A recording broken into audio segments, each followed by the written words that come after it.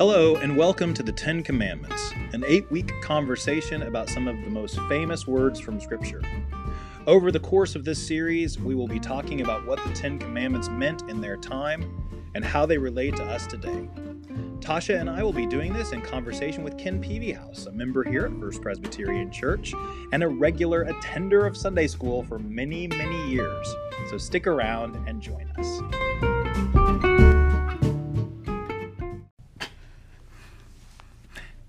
Hello, it's Ken, and we're back with the Ten Commandments. Here we are, Ken. We're on number 8, and as you can hear in our voices, you've got Pastor Tasha Blackburn with you again this week. And as he started us off, Ken Peavyhouse. Well, Ken, we got through murder and adultery last week. Whew! So good to be done with those for the rest of our lives, I'm sure. Never comes into play in any relationships. But today we're on the 8th of the Ten Commandments, and it's, you shall not steal. Yeah. You know, it's another one of those short verses or short things that somehow we've added to and created additional precedents for. Yes. It's not as simple, or we've made it not as simple as what it's written. Yes, At least in yeah, Exodus. and specifically the books of Leviticus and Deuteronomy have added too. That chair has been about to break for years. Well, I'm glad I was able to finish the process. Ken's breaking furniture, everybody. I promise you it has, though. Look at the wicker at the back. See, everybody's going to get to enjoy our shimmy here.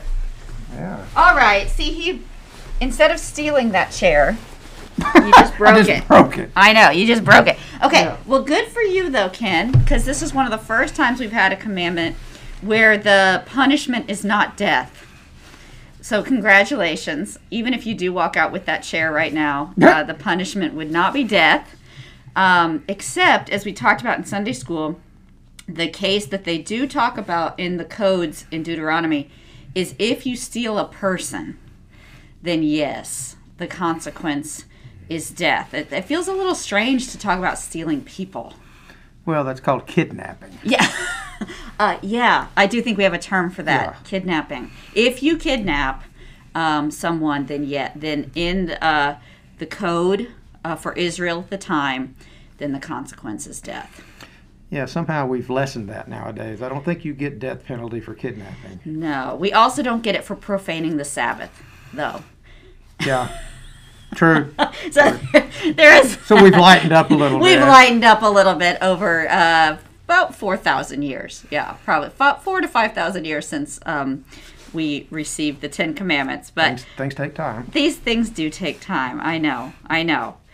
So we talked about a little bit. I don't know if you want to go into it. The understanding of slavery in Israel at the time versus what we might think about with slavery in our own history.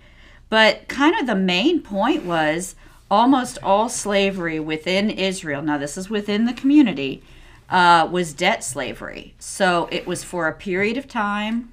It was quote unquote voluntary. I mean, you were in a tight spot if you were doing it. But it was not something where you could separate families or, like we say, steal people. They could work for a certain number of years, up to 6 years, to pay off a debt. So it was kind of a different understanding of slavery than we might default to. Yeah, I see that. I mean, as you said, they've got into debt. It's voluntary in that they have nothing else to do, and they go to somebody and say, "Can I work off my debt?" Yeah. It's There's not no like somebody, Medicare, Medicaid. I'm going Right. to start naming things I don't fully understand. But, there's no basement to but hold nobody's you. hunting you down either and selling you as a slave. No. It is this sense of this is a way for you to work off your debt. Again, as we've said about so many things, it's not like it's a ton of fun. It's not easy, but it was an option. And so people would find themselves in slavery and then out of slavery and then maybe back in. It was a movable thing too. Now, outside the community, as we talked about, though, just to kind of not have it sound so cheery. I mean, there were ways in which if you were an outsider, if you were not an Israelite, then yeah, because of war or because of you just felt like it, there were ways that slaves would be considered property. But it wasn't supposed to be within the community. So, which is interesting because then with Christianity, the real question, I mean, Jesus asks it all the time, who is my neighbor? Who is your neighbor? Who is your neighbor? Who's in the community? Right. And it really expands who's in the community. And so then who do you get to treat like that? Not as many people as you think. So anyway, so that's kind of a little rabbit trail around stealing people and what was not allowed at the time. But stealing in and of itself, it seems like it mostly had to do with you were not allowed to steal from someone their way to make an income. So no, you're not allowed to take somebody's ability to work. And a lot of times in the Old Testament, that meant donkeys and oxen and other farm animals that we might not think about as needing for work, but absolutely was required. So it sounds like there's a loophole there where you can take something as long as it didn't affect their work. Yeah, I don't know can you take their AirPods? Small, movable, easy to lift. Yeah. Or like my daughter did, can you take some gum? Because it's right at your eye level and you're 4. Yeah. I'm sure this was a long, long time ago. At Walgreens, yes. And she had to return the gum. Yes. Yeah, absolutely. Because we teach our children not to steal. Right. And I have a feeling they didn't really like you taking anything, but the things that would go to court or the things that would be just like now, right? I mean, it turns out even though her father threatened her, Walgreens did not take the 4-year-old to court, for taking the pack of gum. She returned it. She said she was sorry, and we went along. But so sort of like we have now, what do you take to court that got stolen? And it's probably what affected you economically. Yeah, if you stole a carpenter's hammer, that would be something that affected his livelihood. Yeah, if you take his tools. Yeah, but I don't know, if you took something else, a piece of food, that might not necessarily be stealing. Or not be worthy of legislation. Or, not be worthy of anything more than a personal dispute. But what we were given on the stone tablets was just do not steal. Yeah, you're not supposed to. It's pretty exactly defined. Yeah, you're not supposed to. Yeah. But then we've interpreted it and over the centuries to mean different things. Yeah. Well, and don't you think that's probably part of our fallenness? I mean, we can't document every time that, someone put in the staff fridge, Ken's lunch, don't touch. And then by lunchtime, it's gone. I mean, that's a problem for Ken and whoever keeps stealing his lunch.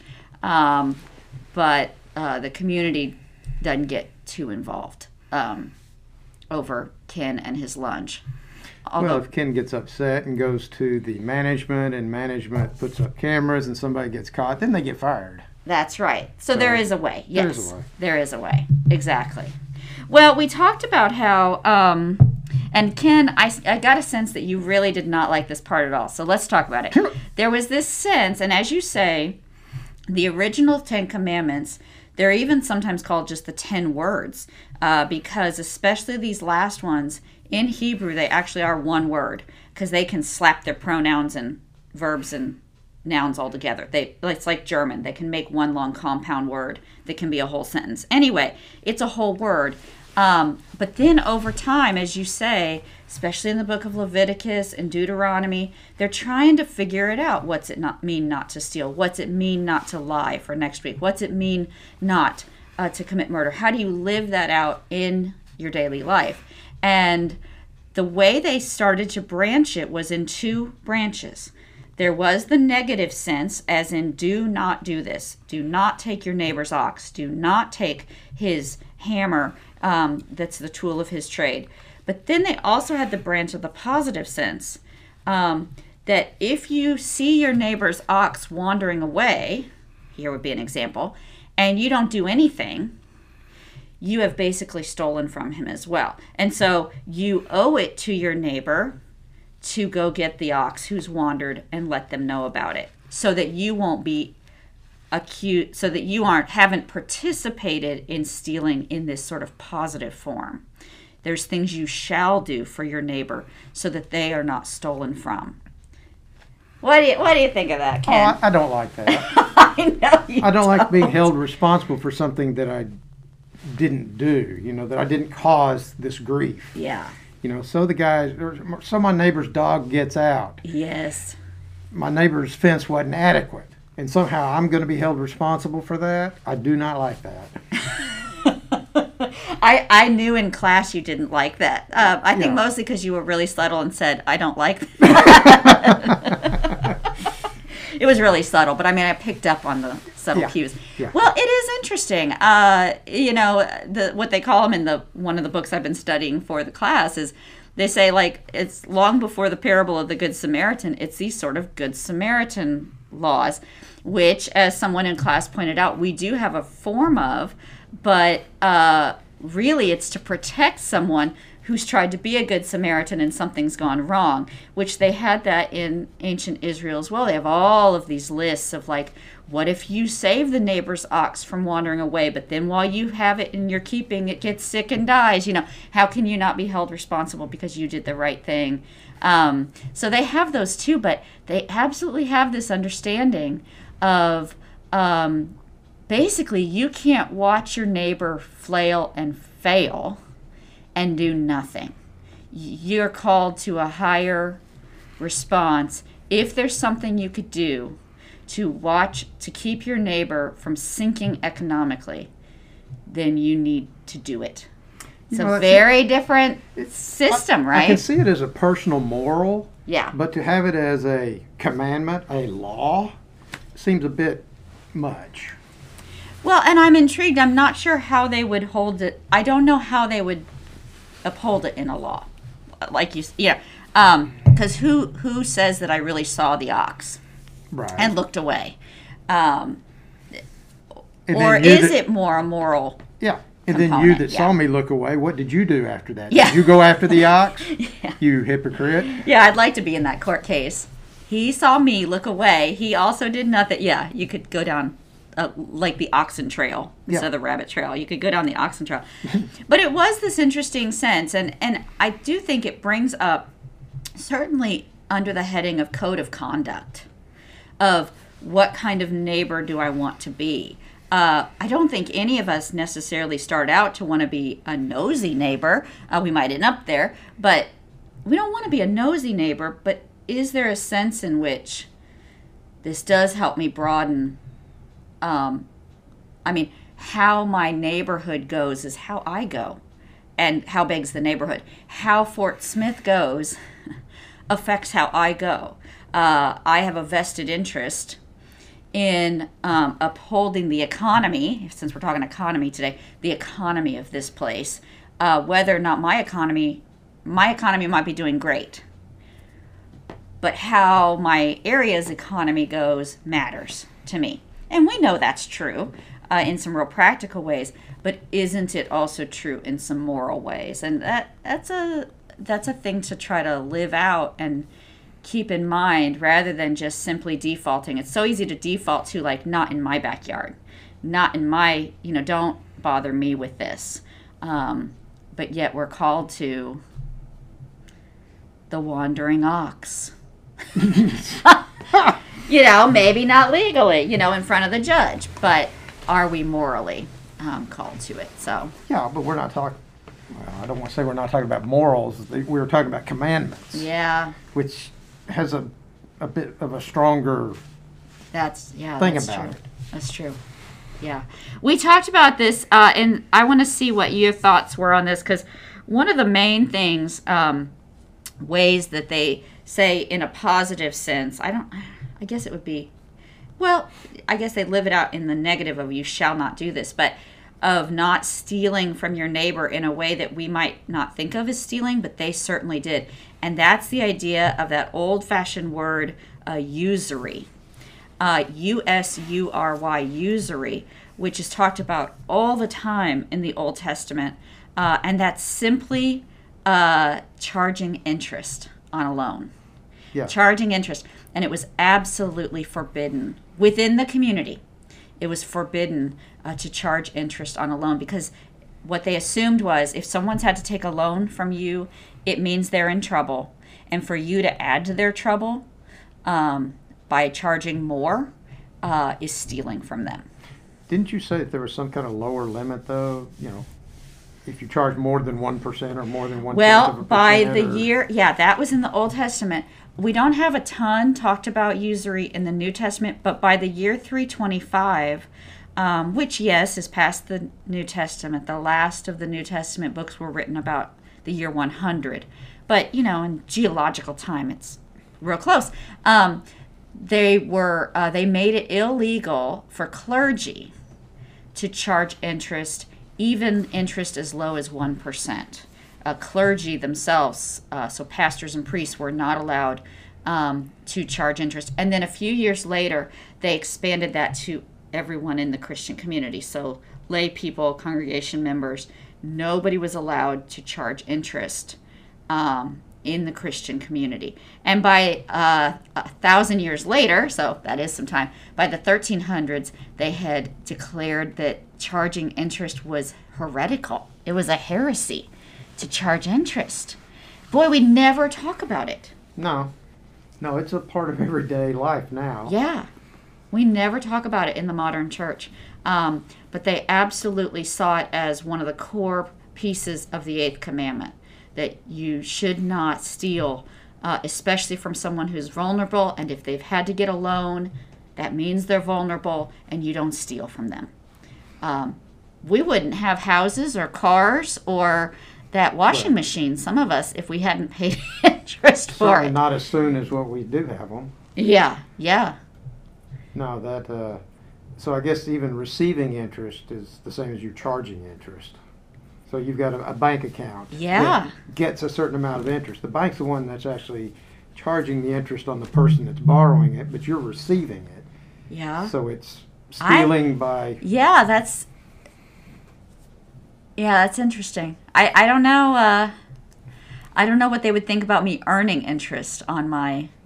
It's at somebody else's... It's at somebody's expense. Yes. You would think, yeah. Well, and it's interesting because someone brought up in Sunday school, which is true. I had not thought it through, but this is actually where one of the roots of anti-Semitism comes, anti-Jewish sentiment, is because the Jewish people were not allowed to charge interest within their community. And then, as I've just said, by the years 300, 400, Christians are not allowed to charge interest to one another in their community. So a lot of communities throughout Europe, especially, who had mixed communities of both Christian and Jewish, they would lean on the Jewish community to do the money handling and to charge interest, because the Jewish people were allowed to charge it to the outside community. The Christians couldn't charge it to each other either, so they leaned on the Jewish community to do it anyway. And then it became, over hundreds of years, it was like, well, are they really being honest? Maybe they aren't honest dealers, and the Jews have all the money. Anyway, it started from this sense that you don't charge interest within your community. And so we went to outside communities to get the interest. So both sides Okay. were doing it, but the Jews took the heat for it. Because they were the minority versus the majority. The majority needed to use them to do their money lending. But then they're this minority community lending all the money. That's not going to go well over time, especially if you have any trouble. If you have a downturn in the economy, if you have... if money becomes, everything's great if it's all flowing, right? Well, yeah. But if it gets tight, then you want somebody to blame. But it comes back to this usury thing. Not allowed to charge interest within the Christian community.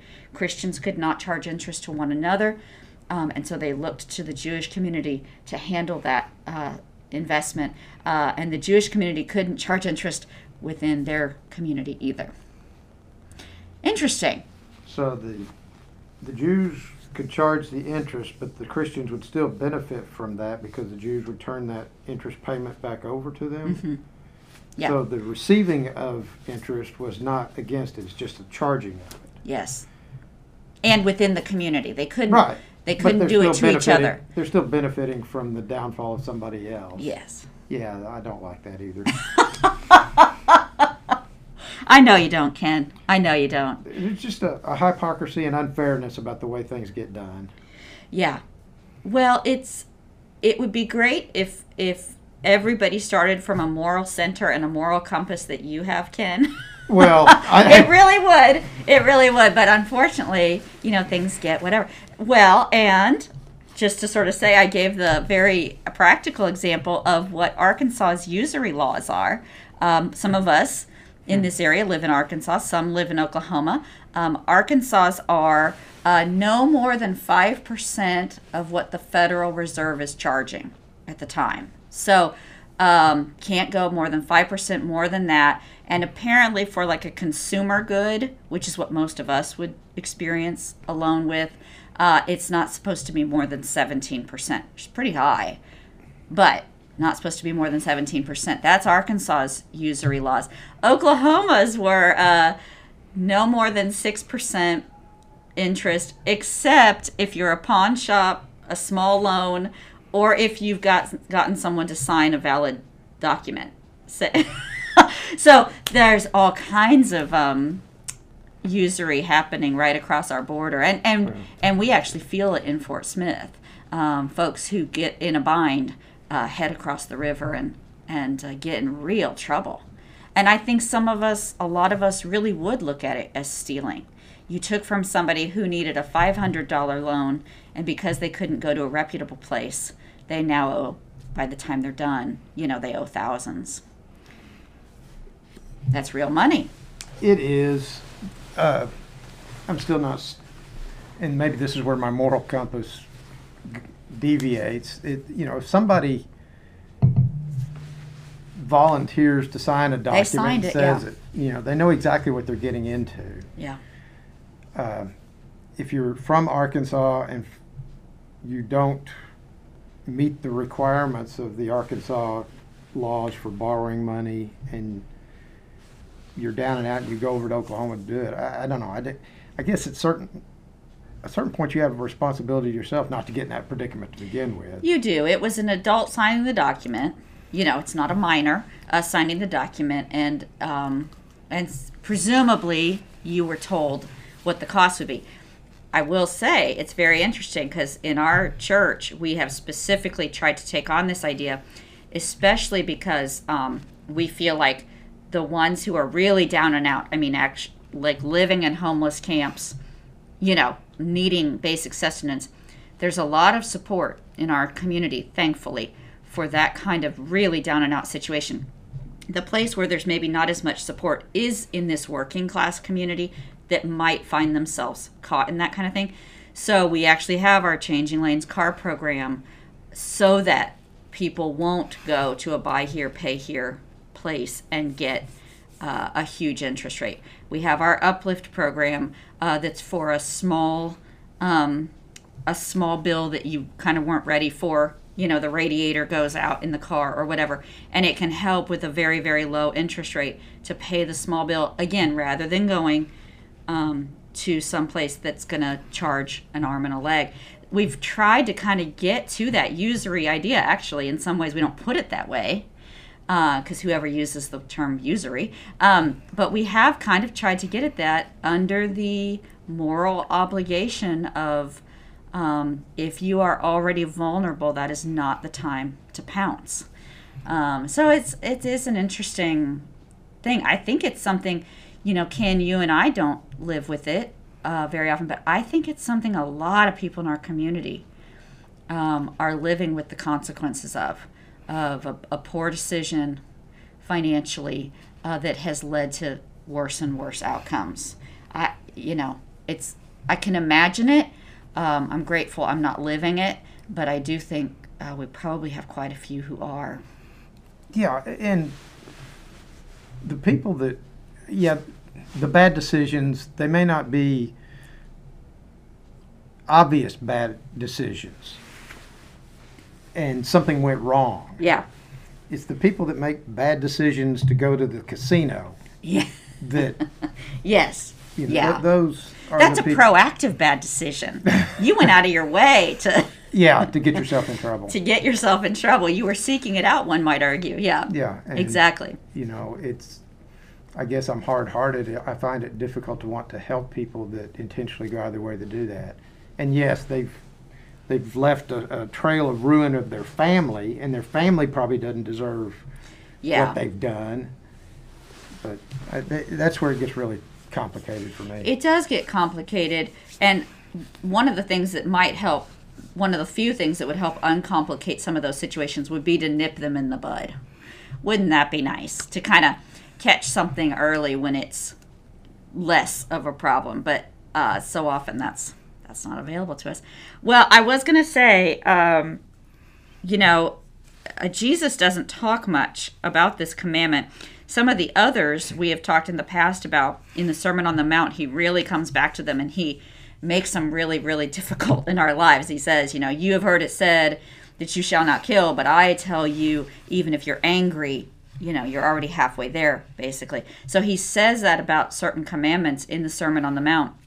He doesn't mention this one in the Sermon on the Mount. The most he really talks about stealing is to really talk about possessions and wealth. And most of us well know that Jesus has a real strict understanding of possessions and wealth. He doesn't think they should get much sway in our lives at all. And whatever sway we're giving them, we should probably really work on giving them less. So he doesn't really talk about stealing. He kind of comes at it from the heart again about what is most important in your, if your stuff was stolen, what mattered the most to you? Couldn't this also be stolen? He doesn't talk about seeing through any laws on it, though. But just more talks about how about you worry about your stuff less? Yeah. Well, one of the things that we didn't talk about in Sunday school, or it passed over me, was stealing of time. Oh. And all of it's been about possessions. But, Yeah. I guess there's a conversion where time turns into possessions. But, if you were hired to do something and you go off and sleep under a tree, you've stolen time. Oh, that's true. I'm not sure about any rules about that, but I will say the flip side, I did find in the research, this was interesting, because day laborers at the time, of which there were many, by their name signifies they were paid at the end of each day. They were supposed to be paid at the end of each day. Right. So you didn't wait till payday. If I've worked for you today, I get paid before I go home. And there were a lot about saying, if you wait till the next morning to pay those laborers, you've stolen from them. That's sort of a time thing on its flip. Like they gave you the time, and if you waste their time, and take too much time, then that's a form of stealing as well, to not have paid the night before. Which to I think we're like, wait, all you're going to do is sleep or whatever. But that was the agreement. I don't know. It would be interesting to see if there was anything about, you wasted time, or you said you were going to work and you didn't work, and what do you owe now if you stole the time? Yeah. Wouldn't it be interesting, Ken, if you could say to people, like, you're having a conversation with someone for a long time, I hope not right this moment, and you're thinking, wow, you are wasting my time. Like, what if you could say, I think this is stealing. Yeah, I'm not going to get those 30 minutes back. I'm never going to get those 30 minutes back.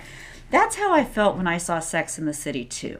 Okay, that movie, which I'm horrified to even tell you I saw, but I did walk out of the theater thinking, I'll never get that time back. I've aged in the priority. Anyway, well, we ended class on Sunday with the idea that there's two basic truths, faith statements and truths, that they really base this 8th commandment on. And the first is from Psalm 24, everything that you have is the Lord's, who made heaven and earth. So all we have is his in terms of that role of possessions in our lives. And then the second truth, which they say all the time in the Old Testament, is remember that you were once slaves. So the idea of not pouncing on someone when they're vulnerable, I think all comes from that statement. Remember you were slaves in Egypt. Remember that you could have been pounced on by anybody who wanted to. And always hold that in how you're going to treat people. Remember where you came from, and so now pay it forward, kind of, to not jump on the vulnerable. Well, I can't go from the remembering. I can go from a fear of I don't want to be there. Yeah.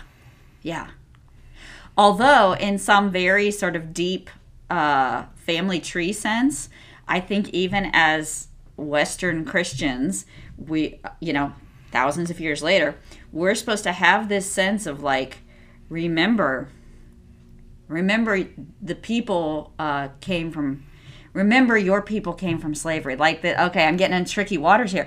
We're not supposed to remember it in the family lineage sense, like your DNA, but we are supposed to remember it in a faith sense.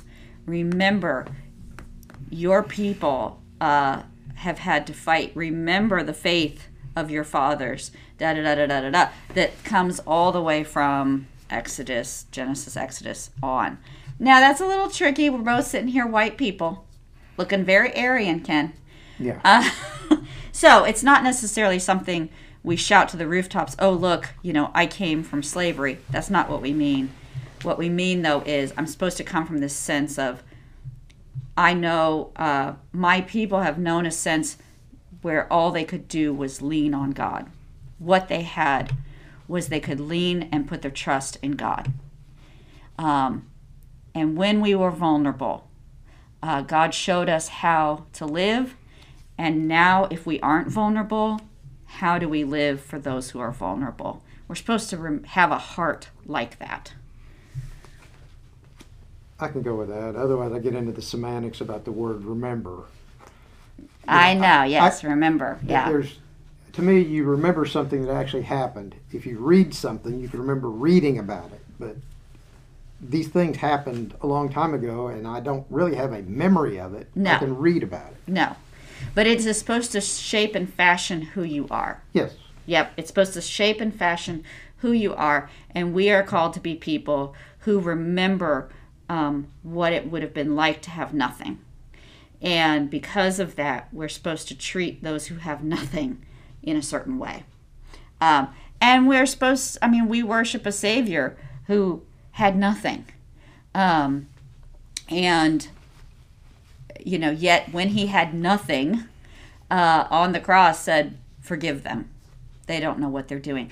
Out of his nothing, he lived a certain way. He taught a certain way. He treated people a certain way.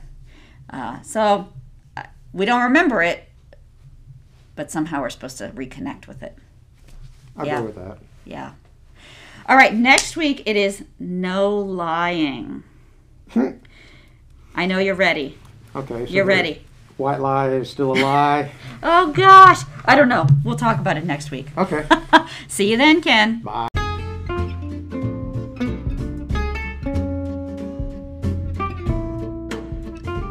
Thanks for listening to the 10 Commandments on the One Pres Pod. You can find all sorts of Presbyterian-related content here at this podcast.